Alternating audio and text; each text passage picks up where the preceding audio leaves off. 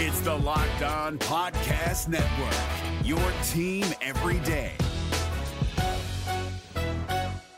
We're driven by the search for better, but when it comes to hiring, the best way to search for a candidate isn't to search at all. Don't search, match with Indeed. 93% of employers agree Indeed delivers the highest quality matches compared to other job sites, according to a recent Indeed survey. And listeners of this show will get a $75 sponsored job credit to get your jobs more visibility at Indeed.com/podcast. Just go to Indeed.com/podcast right now and support our show by saying you heard about Indeed on this podcast. Indeed.com/podcast. Terms and conditions apply. Need to hire? You need Indeed. Hey everyone, it's Ron Johnson. This is the Ron Johnson Show on the Locked On Sports Minnesota Podcast Network. And on today's show, we got Seth Green, former Gophers tight end, quarterback, / whatever you want to call him. And he's going to sit down and talk to us in the Daily 3, as well as the Hanging with Ron Johnson segment. But more importantly, the Vikings won. The Vikings are 4-1, people, and the Packers lost. The Packers lost to the Giants, so the Giants helped the Vikings out. But this Vikings team sneakingly almost lost to the Bears, but there's a stat that a lot of people are overlooking, and we'll talk about that coming up in the Ron Johnson Show. On the field, in the broadcast booth, Ron Johnson is Minnesota sports. One-of-a-kind opinions, big-name guests, the teams you care about every day. It's the Ron Johnson Show, part of Locked On Sports Minnesota, and it starts now. Welcome to the Ron Johnson Show, and I'm your host, Ron Johnson. On today's show, like I said, there's something about this Vikings team that is feast or famine. And we're going to talk about why and what that means when I talk about feast or famine. A lot of people don't like famine, but there's a secret to this famine. This is not one of those like the end of all times. We're going to need Jesus to come back and find fish and loaves of bread to feed us all. No, it's a different kind of famine within this Vikings team, and it's gonna be okay because it's a trend. It's not a mirage, it's a trend. I'm starting to realize it's a trend. And so when you think about this Viking team, there's a sneaky stat that we're gonna talk about. And before we do that, remember, you can now find Locked On Sports Minnesota on Amazon Fire and Roku. Download the Locked On Sports Minnesota app to get all your favorite shows. You can watch my show or Superior Sports Talk, but you can also go back and watch all the interview segments and the Hanging with Ron Johnson. Like I said, Adam Thielen, Cam Bynum, check them out, some good ones. Robert Griffith, Byron Chamberlain. We've had some great ones. We've had Leo Lewis. He had a lot to talk about the old ways of the Vikings. And speaking of old ways of the Vikings, this is not the old way of the Vikings. And as I bring Sam Extraman to the show, Sam, I'm excited for the trajectory of what's going on with this team. And when I said feast or famine, this is what I mean. Cooper Jadarius Kupp. I don't even know if that's his middle name. It's not. We know it's something else. We'll go with it. But Cooper Kupp, he had somewhere in the numbers of like 191 targets. Something crazy like that, or 191. I can't remember what it was. It was something crazy. 191 targets, I think. And the next closest guy was like in the 80s, like 89 targets. So Cooper Kupp was over targeted. This was last year, and they won a Super Bowl. And then the next closest guy, I think it was Van Jefferson, just did what he could do. Cooper Kupp also had like 147 catches. I think the next closest guy had like 50 or 60, something like that. Like, this is that was a feast or famine offense. Cooper Kupp was going to feast, and the other receivers had to just eat from the famine. They had to just, whatever scraps were out there, just give them to me. And they're going to enjoy them because they're not getting them. And so the minute they get some, they're like, oh, feed me, give me more, give me more. And that's what, because people are like calling on the fan line, like, oh, we're wasting Adam Thielen. What do we do with this? We're paying him all this money and we're wasting him. He's making $11 million and we're wasting him. No, we're just not paying Justin Jefferson enough yet. We're dealing with a rookie receiver contract, and we're getting veteran stats from it. We didn't have to pay him to get the OBJ numbers. We didn't have to pay him to get the Cooper Kupp numbers. He's getting them right now. And that's what this offense is going to be. It's going to be feast or famine. One receiver is going to feast, and the other ones are going to feed like it's a famine. They're just going to take whatever scraps are left on the table, and they're going to devour them because they are so hungry and thirsty. But that, whether it's Justin Jefferson or it's Thielen, most likely it's Jefferson, it's going to be that type of game where it's 12 catches, 154 yards. Jalen Reagor, he was happy with his scraps. I'll take one catch for a 2-yard line. More, coach. Give me 10 touchdowns with 10 catches. I'll take it. Like, I'm not going to argue with you, coach. And that's where this team is. And so people have to be okay with that. And, Sam, here's a stat we can talk about, though. The Vikings offense on third down was 31.5% coming into this game, before this game. This game, and we talked about that, they were getting first downs on first and second down, but third down, they were struggling to get off the field. Well, now they were 12 for 18, 80% on third down. And after Monday night's game, we'll talk about this tomorrow. We'll see who had the best week 5 third down ratio. And I'm guessing it's probably the Vikings. They're in the top 5 for sure. They got to be in the top 5, not the best. But 12 for 15 on third down. Now, here's one, though, Sam, that they need to work on. Yards to go. In the first quarter, 7.6. In the second quarter, 6.7. So they're getting better, and that's the third best in the NFL. Well, the third quarter, we're getting those lulls, and teams are coming back. 8.7 yards, that's 32nd. 9.1 in the fourth, that's 30th. So, though they're doing well in the first half, and they're absolutely coming out guns a-blazing, besides the Eagles game, and this offense looks great, they got to figure this third down out. But, Sam, when you hear those numbers, you hear the third down, like they've gotten better now. You hear the Justin Jefferson's going to feast, and Adam Thielen and the rest of the guys are going to eat off famine. Like, what does that feel to you? And then how did this game feel to you? Yeah, I think that there was measurable progress in 2 areas where they were struggling. Third downs, you mentioned it, and red zone, where they were 4 for 4 yesterday. After going 2 for 5 against New Orleans, the Vikings were 26th and 28th in third down and red zone, and they were brilliant at both those things yesterday. So while they scored 29 points yesterday and then 28 against the Saints last week, so a 1-point difference, it felt like the offense was a lot more efficient. I still wish they could change the narrative a little bit and stop winning ugly. I wish that they could blow out a bad team like the Bills did against Pittsburgh. The Bills destroyed them, and that's what they do. They're an elite team. The Vikings keep grinding out wins, and it's kind of ugly, and I keep waiting for them to take the next step.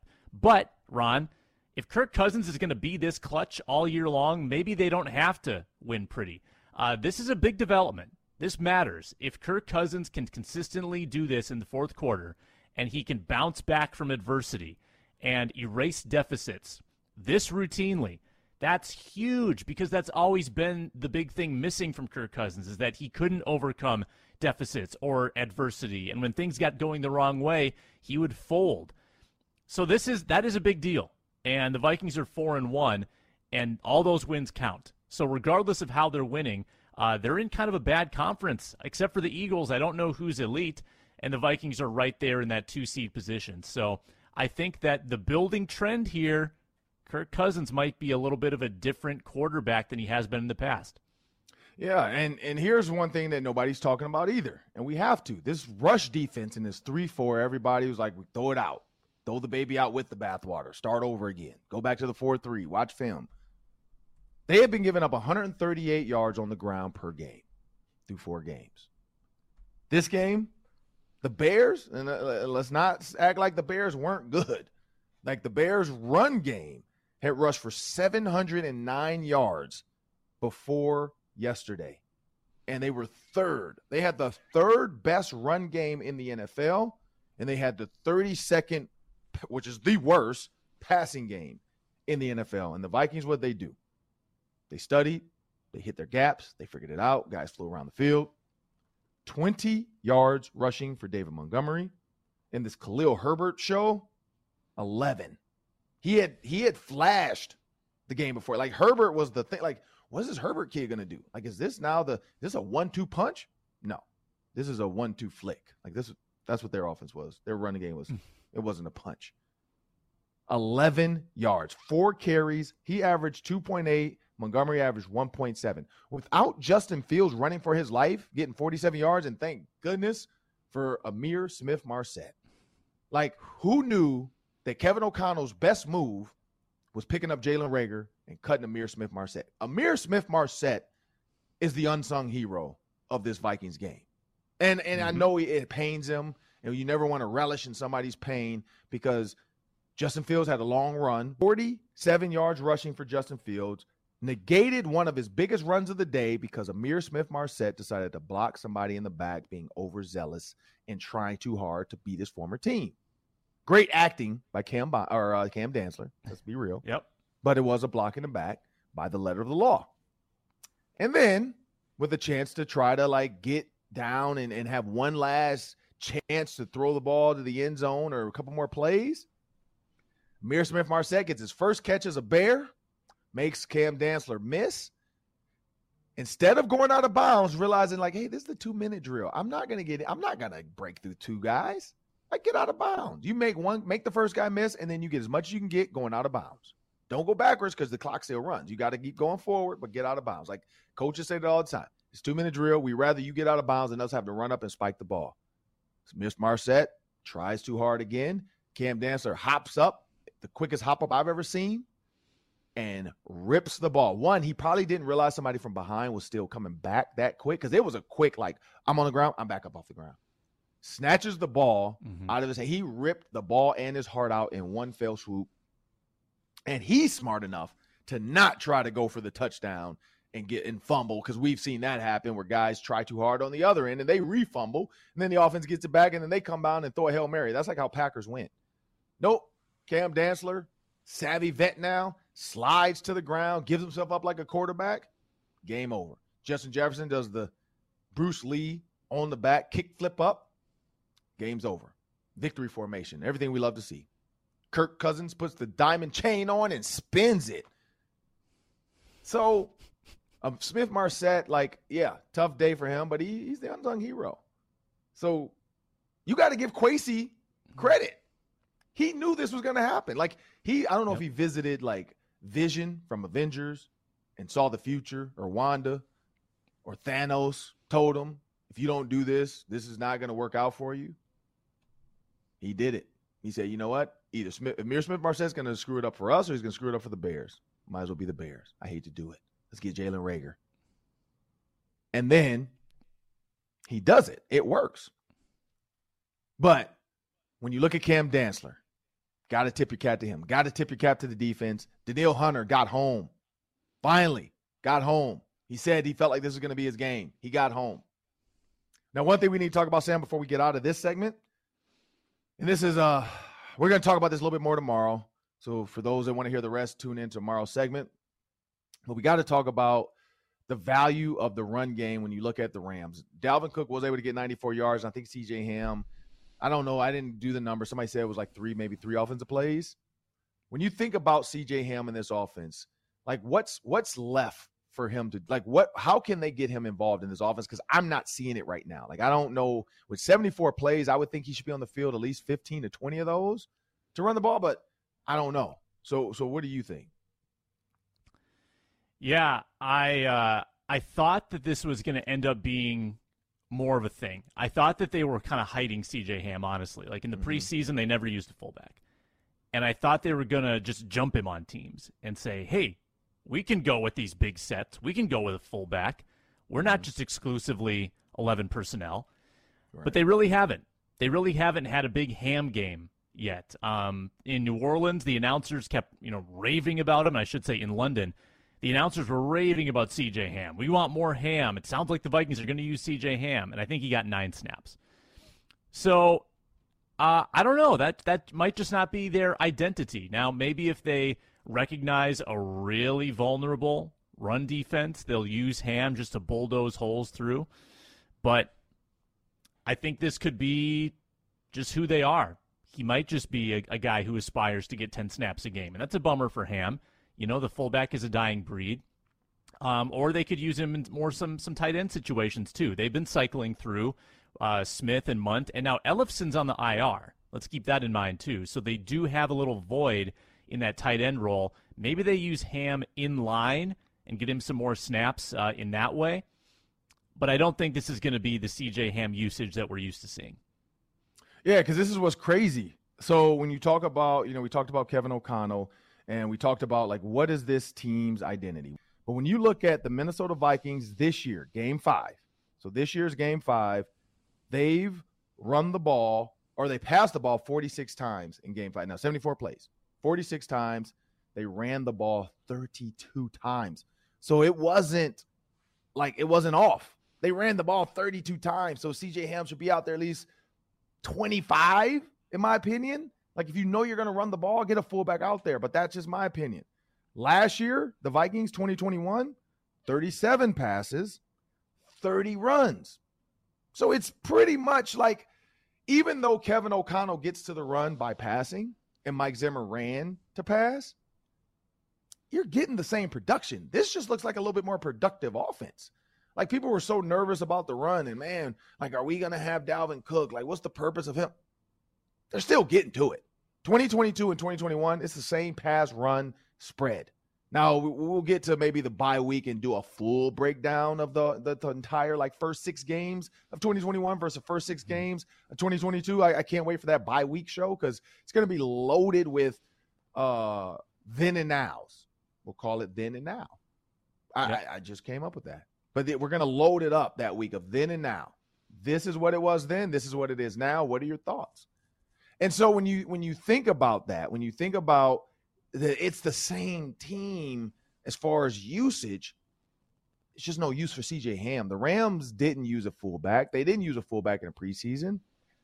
Kevin O'Connell might not know how to get to it. Let's be real. He might not know how to get to it. And there's nothing wrong with that. Like, we can't fault him for being a creature of habit and doing what he does. But speaking of somebody that does what they do, Seth Green. This is a kid that he just did what he did, which was play quarterback when they needed him to, play tight end, play running back, play fullback. Like, this kid was all over the field for the Gophers in the red zone, the green zone as they call it. Seth Green, there was the green train. I forgot what even they call it, the green cat, wild green. I don't know. But Seth Green's going to join us in the Hanging with Ron Johnson segment. Looking forward to that. But remember, Locked On Sports Minnesota gives you endless Vikings talk with local experts. Get your daily 30-minute dose of sports with KARE 11 sports anchor Reggie Wilson, going back and forth with his co-host Luke Inman. It's fast, it's fun, it's superior sports talk, your daily Minnesota sports show. And remember, the Amazon Fire and the Roku app, you can download the Locked On Sports Minnesota app, and you can get all of our shows. But we also have a word from our sponsors. BetOnline.net sponsors today's show. That's your number one source for football betting info this season.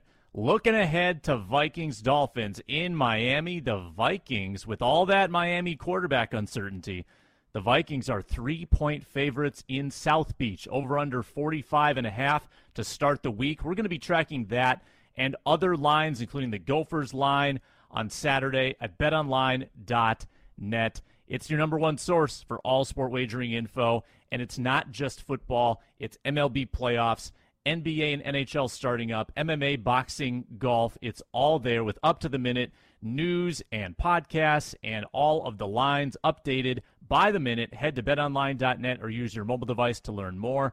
BetOnline, where the game starts. And now it's part of the show, the Hanging with Ron Johnson segment. As promised, Seth Green, former Gophers tight end, quarterback, East Ridge standout superstar, Seth Green. He is now a current NFL athlete, made some training camps. We'll talk more about that. But more importantly, Seth's just a good guy. Like, Seth created a whole, dynamic of Gopher football that people didn't even know they loved until he got here. I want to thank Seth Green for joining me on the Ron Johnson Show. Seth, I want to start out there. You were a high school quarterback. You went to East Ridge High School, who, when you were there, was one of the powerhouses in high school football and basketball. When you think about your time at East Ridge and then you end up moving, what was that like as a young kid, a young high school kid, kind of, saying, you know what, I'm here, this is my high school friends, but now, I have to follow my family?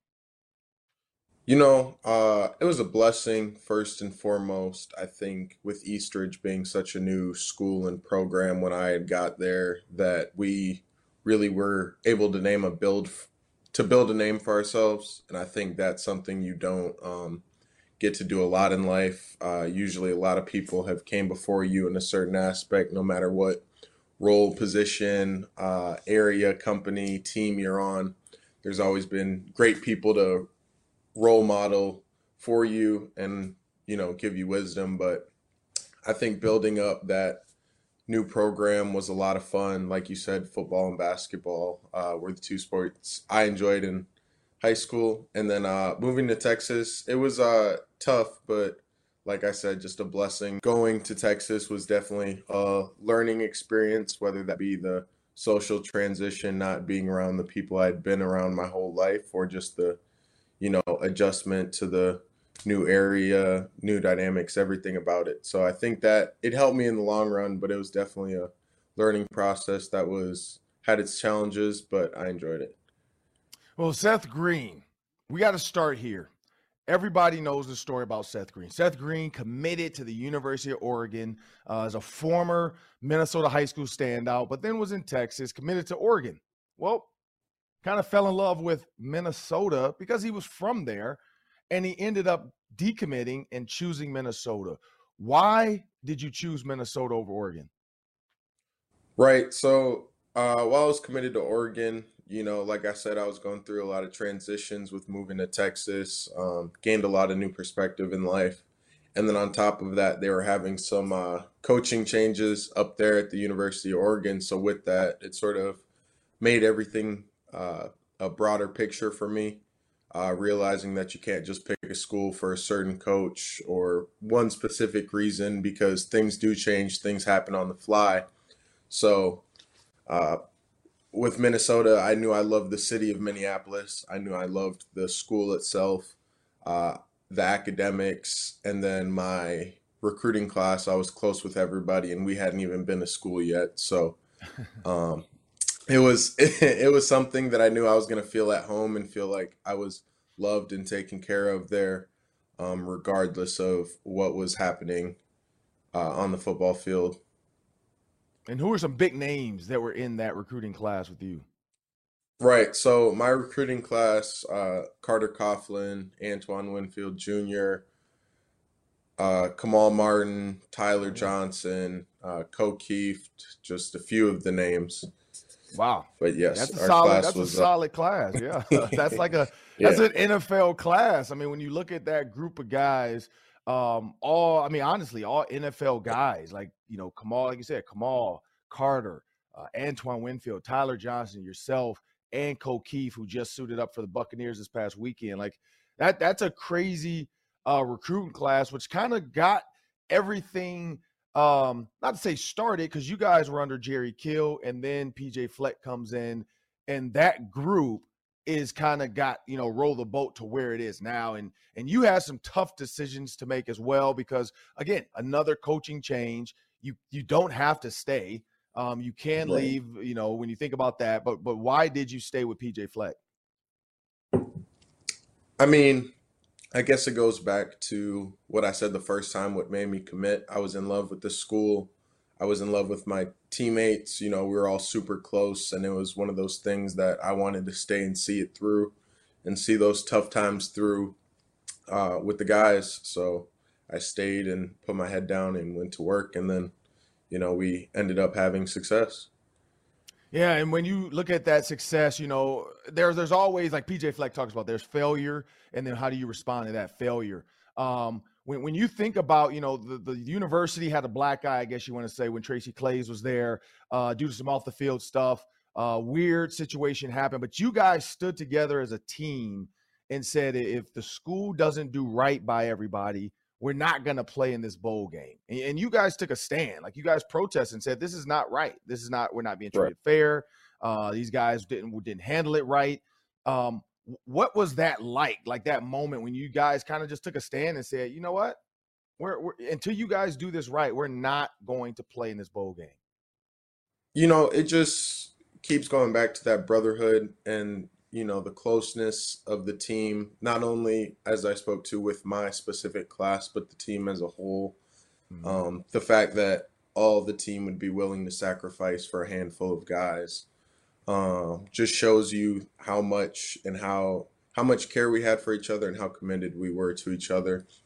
And so I think that speaks volumes that especially the leaders, the older guys, were willing to make that stand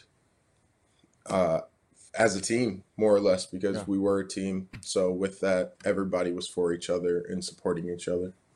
Yeah, and to be clear, people, we are not here to talk about guilty or not guilty. That has nothing to do with us. We're just talking about the brotherhood and how guys, didn't know, but they were like, I don't care. It has to be fair. Whatever happened, I still wanted to be fair. And that was a huge moment in Gopher sports, just for a group of guys to stand up and say, at least just make it fair. Like, this doesn't feel fair. I don't feel like guys are getting their chance to, do it the right way. Lawyers, whatever should be done. And so that was a huge moment. And if you want to know the story, go Google it, figure out what happened next. But we're going to move on and transition to your position. You were a high school quarterback, like a top quarterback in the country. And then you come to college and you're asked to play tight end. But then you have a sneaky chance to be back at quarterback under this system that PJ Fleck had put together. They called it the green zone. They called it the whatever you want to call it, the Seth Wildcat. What was that, like playing tight end and then also being able to go back to quarterback? It was an opportunity. I think that's the thing I was most grateful for. Like I said, I was a big team guy, sacrificing and making sure I did and gave my best for my teammates and gave us the best possible chance to win. So with that, I, like you said, had a bunch of position changes, never really had one clear-cut role, which was fine with me because I was still contributing and doing what the team needed to win. So I think that was the best part for me, is that I was able to use my abilities to contribute to the game and give us the best chance to win in whatever situation it was. Yeah, and when you think about the roll the boat culture, the never give up attitude, what's a time, that you've noticed now that you've really needed to kind of rely on that mindset? Right. I mean, there was plenty of times through my career that myself or the team as a whole had to just, rely on that. There are multiple peaks and valleys, whether it be in the off season when you're working and nobody sees it, the season seems months away, or if you lose a couple games and it seems like everything can start falling apart really fast, because that's the nature of college football. If you want to be in the top of the top conversation, your margin of error is very small. And so with the opportunities we had, there were multiple times, whether it be losing a couple games that we know we should have won, or just work in the off season that's going to give us the best chance for the upcoming season, that we just had to follow the culture and keep pushing. And then you got a chance to go on and play in the NFL. And so what was your first NFL training camp like? It was a blessing, first and foremost. A lot of people don't make it that far, and I think that's one thing that stood out to me the most, was the amount of great college players I've played with or played against that didn't get an opportunity to make an NFL training camp. So going through training camp and playing in preseason games was a blessing and a lot of fun. I think it was very interesting because at the end of the day, you realize it's just football. It's the same thing you've been doing since high school, just at a little bit higher level. And that just being, like I said, when you're in those top conversations, which the NFL, every game, every week, every day is, the margin for error is a lot smaller. The people you're going against make a lot less mistakes and have a lot less deficiencies from a talent standpoint. So it's just always being on point on your P's and Q's, making sure you're giving your best effort and fully prepared every single day. Yeah. And when you look at, the, kind of the situations within the NFL, and now you're an NFL free agent, but you're still watching, you're working out. You have to be ready at any call, any moment somebody calls, you got to be ready to go and be ready to go. But when you're watching NFL football now, from a quarterback, tight end standpoint, before we jump into the Daily Three, because the Daily Three is going to be a fun, fast-paced, 3 questions, 3 minutes. We're both going to take half the time. But before we do that, what's a tight end quarterback duo that you really love to watch? Because you play both. You play quarterback and you play tight end, so you understand both positions. But what's a duo that you really enjoy watching? Right. I mean, I hate to say the obvious answer, but I think Pat Mahomes and Kelsey is at the top. I mean, and as much as I do enjoy a lot of tight end play and quarterback play, that's just, I think in the simplest form, it's the most fun to watch because they're playing the most freely with top talent in the world. Mm-hmm. I mean, both of those guys are top of their position, create big plays for their team and with each other. Yeah, I mean, I thought you might say Kirk Cousins and, Irv Smith Jr. or something, because you and Irv Smith kind of look like each other. You guys could pass off for brothers, but I thought you might go there, but no, I know Kelsey's an easy one. I think everybody thinks that. I like George Kittle as well. It's from a tight end standpoint. I just don't know if Jimmy Garoppolo is the one. Trey Lance, I think, would have been a great one. But when you look at your brothers now, your brothers are playing football in college. Right. And they're twins. I didn't realize they were twins. I knew you had brothers, but I didn't know they were twins. So when you look at your brothers, how often do you get a chance to either go to their games live or just talk to them and watch their games? Yep. So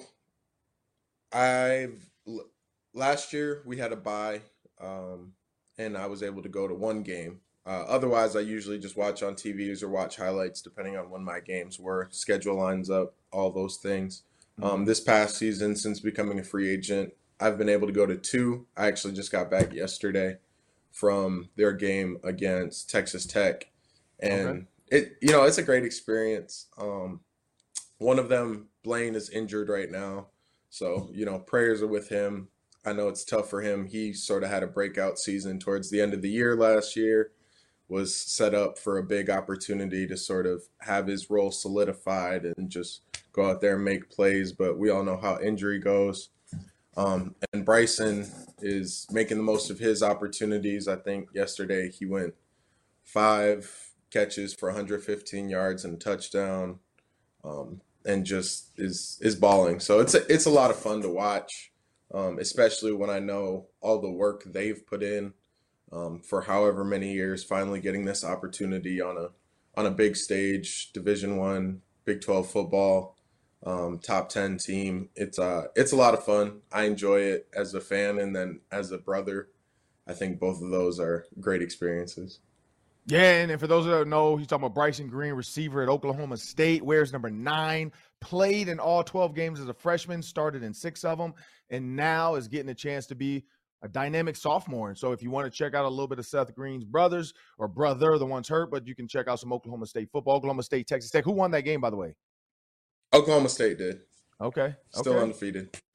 So when you look at your brother now being a receiver, who's a better, is he a better athlete than you now?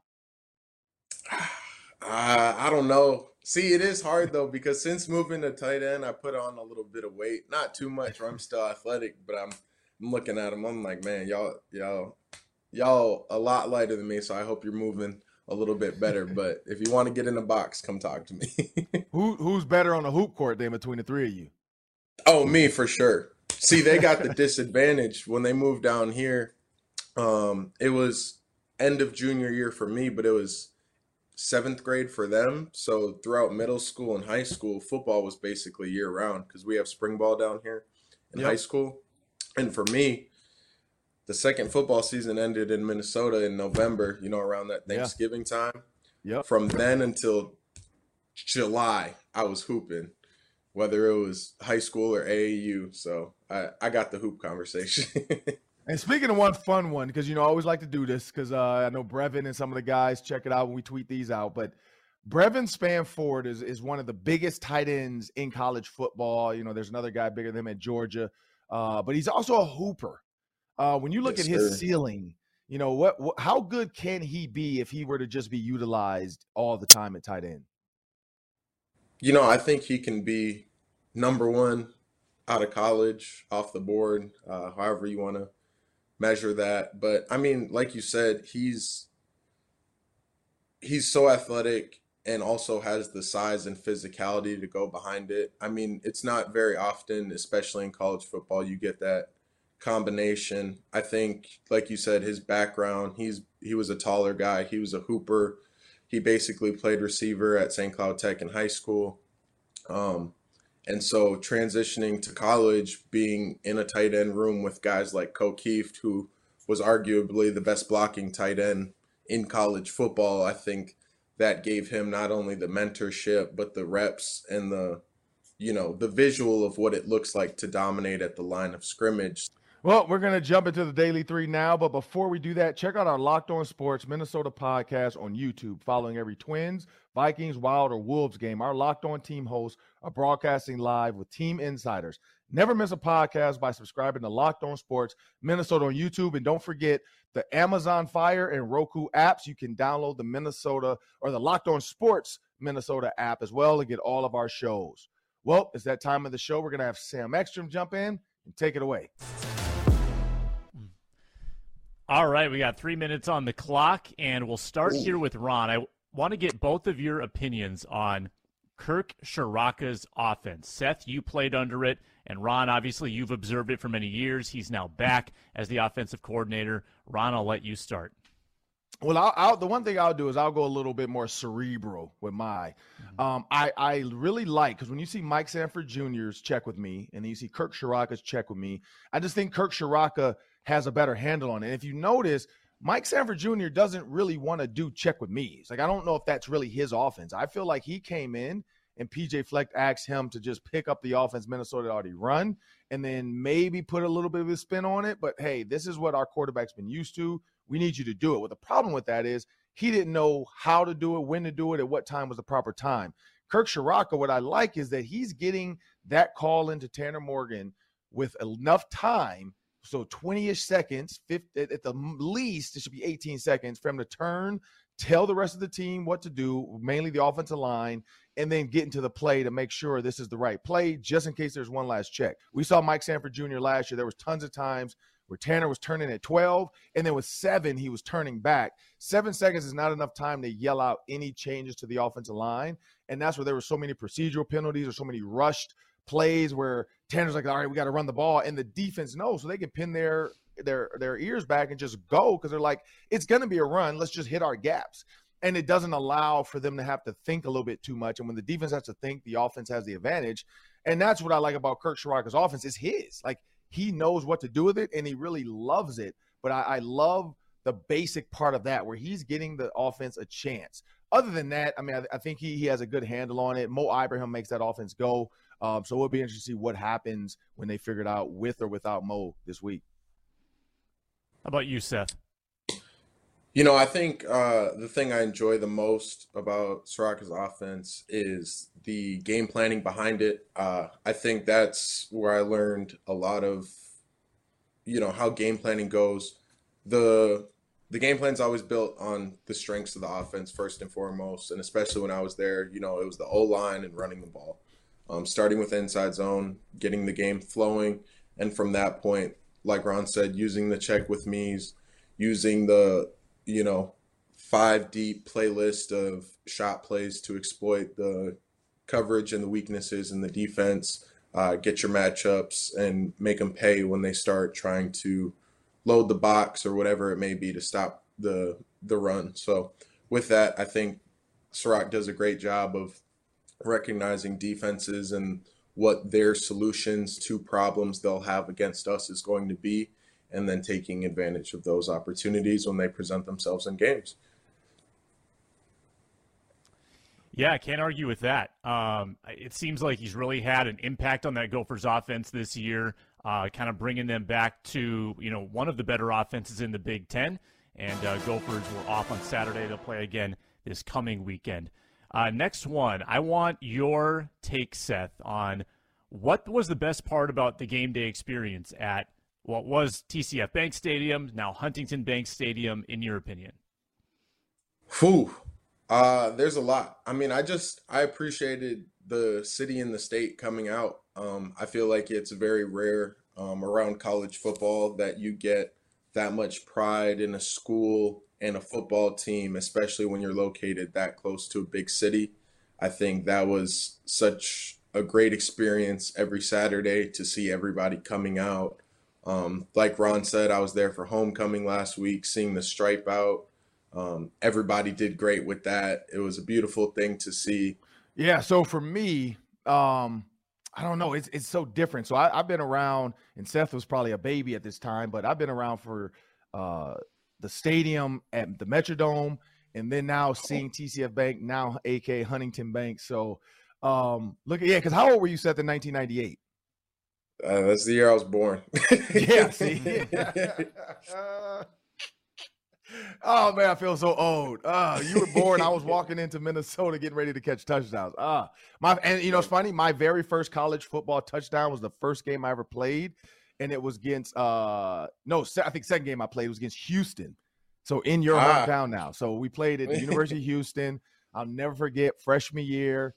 Ran a hitch and go, and the guy bit on it, deep ball, caught it. The safety hit under me, dove under me, and I dove over the top of him, landed, celebrated. Did not know we were not supposed to celebrate in college football, so I got punished later that week in practice. I had to roll the entire length of the field, I'm pretty sure, for my celebration. Because back in 98, man, it wasn't like now. We couldn't put backpacks on and all the stuff you guys do now. But I'd say for the Huntington Bank Stadium, for me, just being an alumni, it's cool to see the student section. I love that because of the Metrodome, and Sam remembers this, the student section was all the way off in a weird corner. We did come out of that tunnel, but they were so high up, it wasn't the same feeling. Even the Vikings, when they come out the tunnel, it's not so much of having a bunch of fans yelling right at you because they're not super close. Right. The student section is right there where you can reach up and high five a kid. They're yelling, they're screaming, they're swaying back and forth. They're banging on the wall, ringing their keys. I love the student section and how early they arrive too. That was always an issue at Metrodome because they had to take a shuttle to get over there. Some kids walked, they walked across the bridge to get to the Metrodome, so they were getting there late. Some people didn't even show up because they're like, "Oh, we're downtown. Let's go get a drink. Forget going to this game. We're downtown, and they might not card us this weekend, and I'm 19." So, it was we always had that little I'm gonna go to the library instead of the game. I don't feel like going to the Metrodome. Now it's easy. Frat row can just walk right from their apartment, houses, whatever, down to the stadium. So I love that atmosphere. That's not the library with books, is it, Ron? That's a different library. My mom didn't know that, so I used to always tell her. I remember telling her that for a year. My freshman year, oh yeah, I'm gonna head over to the library, and she just assumed it was the books. And then she came up, I forgot what game my freshman year she came up to, and then I told her at midnight, I think, "Hey, yeah, me and some guys are going to the library." She was like, "What?" And then she realized what it was. So then from then on, she was like, such a good student. She connected the dots. Yeah, that first month or two, she was like, "Oh my goodness, my baby's He's doing his schoolwork." No, I was partying. Last one. We asked you, Seth, about your favorite quarterback tight end combo. I just want to ask you both about offenses in general. When you watch football on Saturdays and Sundays, what is one offense that you just love, that you enjoy watching, whether it's the concepts or the talent? Ron, we'll start with you. So normally, Pat Mahomes was my answer, but I'm going to save that one for Seth probably. And also, I don't feel like the Chiefs are hitting on all cylinders like they used to. I honestly, right now, I do like the 49ers with all the multiple sets, all the motions and shifts, all the trinkets and things they try to do. But the Vikings are 4-1. And Justin Jefferson mainly. Now the rest of the guys are good. But Justin Jefferson, that's a fun offense to really watch when you sit down and watch the battles, the mental stuff he goes through, the ways, there was a underneath shovel pass, fake handoff to Jalen Reagor. That's that's Seth Green zone type stuff. I like the Vikings offense. Now, Kevin O'Connell is doing what the Rams try to do at times, and he's executing it. And I really enjoy watching him every week come up with, we had never seen that wrinkle with Jalen Reagor. And now we saw it. If he has 402 plays, you can't do them all. You have to, it's going to take time to get those out in certain situations, and that situation presented itself. So I really do, I hate to say it. I enjoy watching the Vikings offense right now, at least. I got two in a sense. So the first one would be the Dolphins when they were all healthy. It's a team that's battling a bunch of injury right now, but when they were firing on all cylinders, I didn't see their offense getting stopped by anybody. Obviously, Tyreek and Waddle, two of the fastest receivers, game speed in the NFL. Tua was playing his best ball, finally getting settled into his NFL role with his new team, new offense, things of that sort. And I feel like they were creating matchup nightmares across the board that just wasn't going to be able to stop. But consistently, I think this season, the Bills and obviously Josh Allen playing top tier ball, it's going to be hard to stop them in general. Stephon Diggs playing well, the whole offense really just having everything in sync and continuing to find ways to win games. And I think that the way they're winning games is very sustainable, not only through the rest of this regular season, but hopefully they keep that consistency up through playoffs and have got at the Super Bowl. I saw a good stat today about the Bills. They have the same record as the Vikings. They're both 4-1. The Bills have outscored their opponents by 91 points. The Vikings have outscored their opponents by 13. They're both 4-1. Hey, winning games is winning games, but like I said, if you keep up that style of ball, it's going to be hard to slow down, especially come playoffs. This is one thing I'll say, a PJ Flectism. The Bills have not seen adversity the way the Vikings have.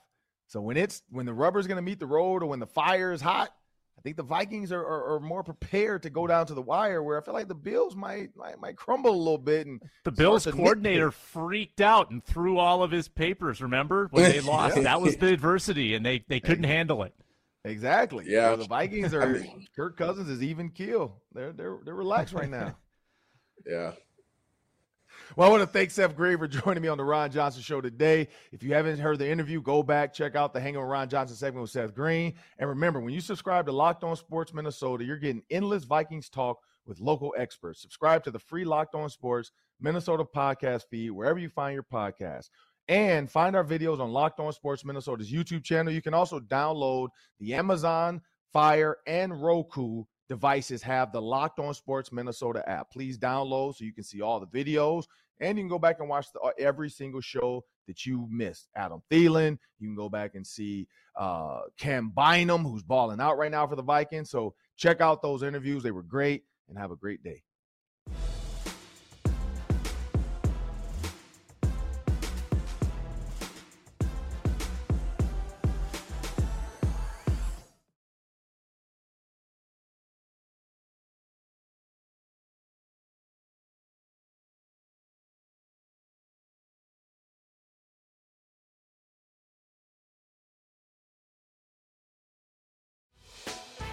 Hey, Prime members, you can listen to this Locked On podcast ad-free on Amazon Music. Download the Amazon Music app today.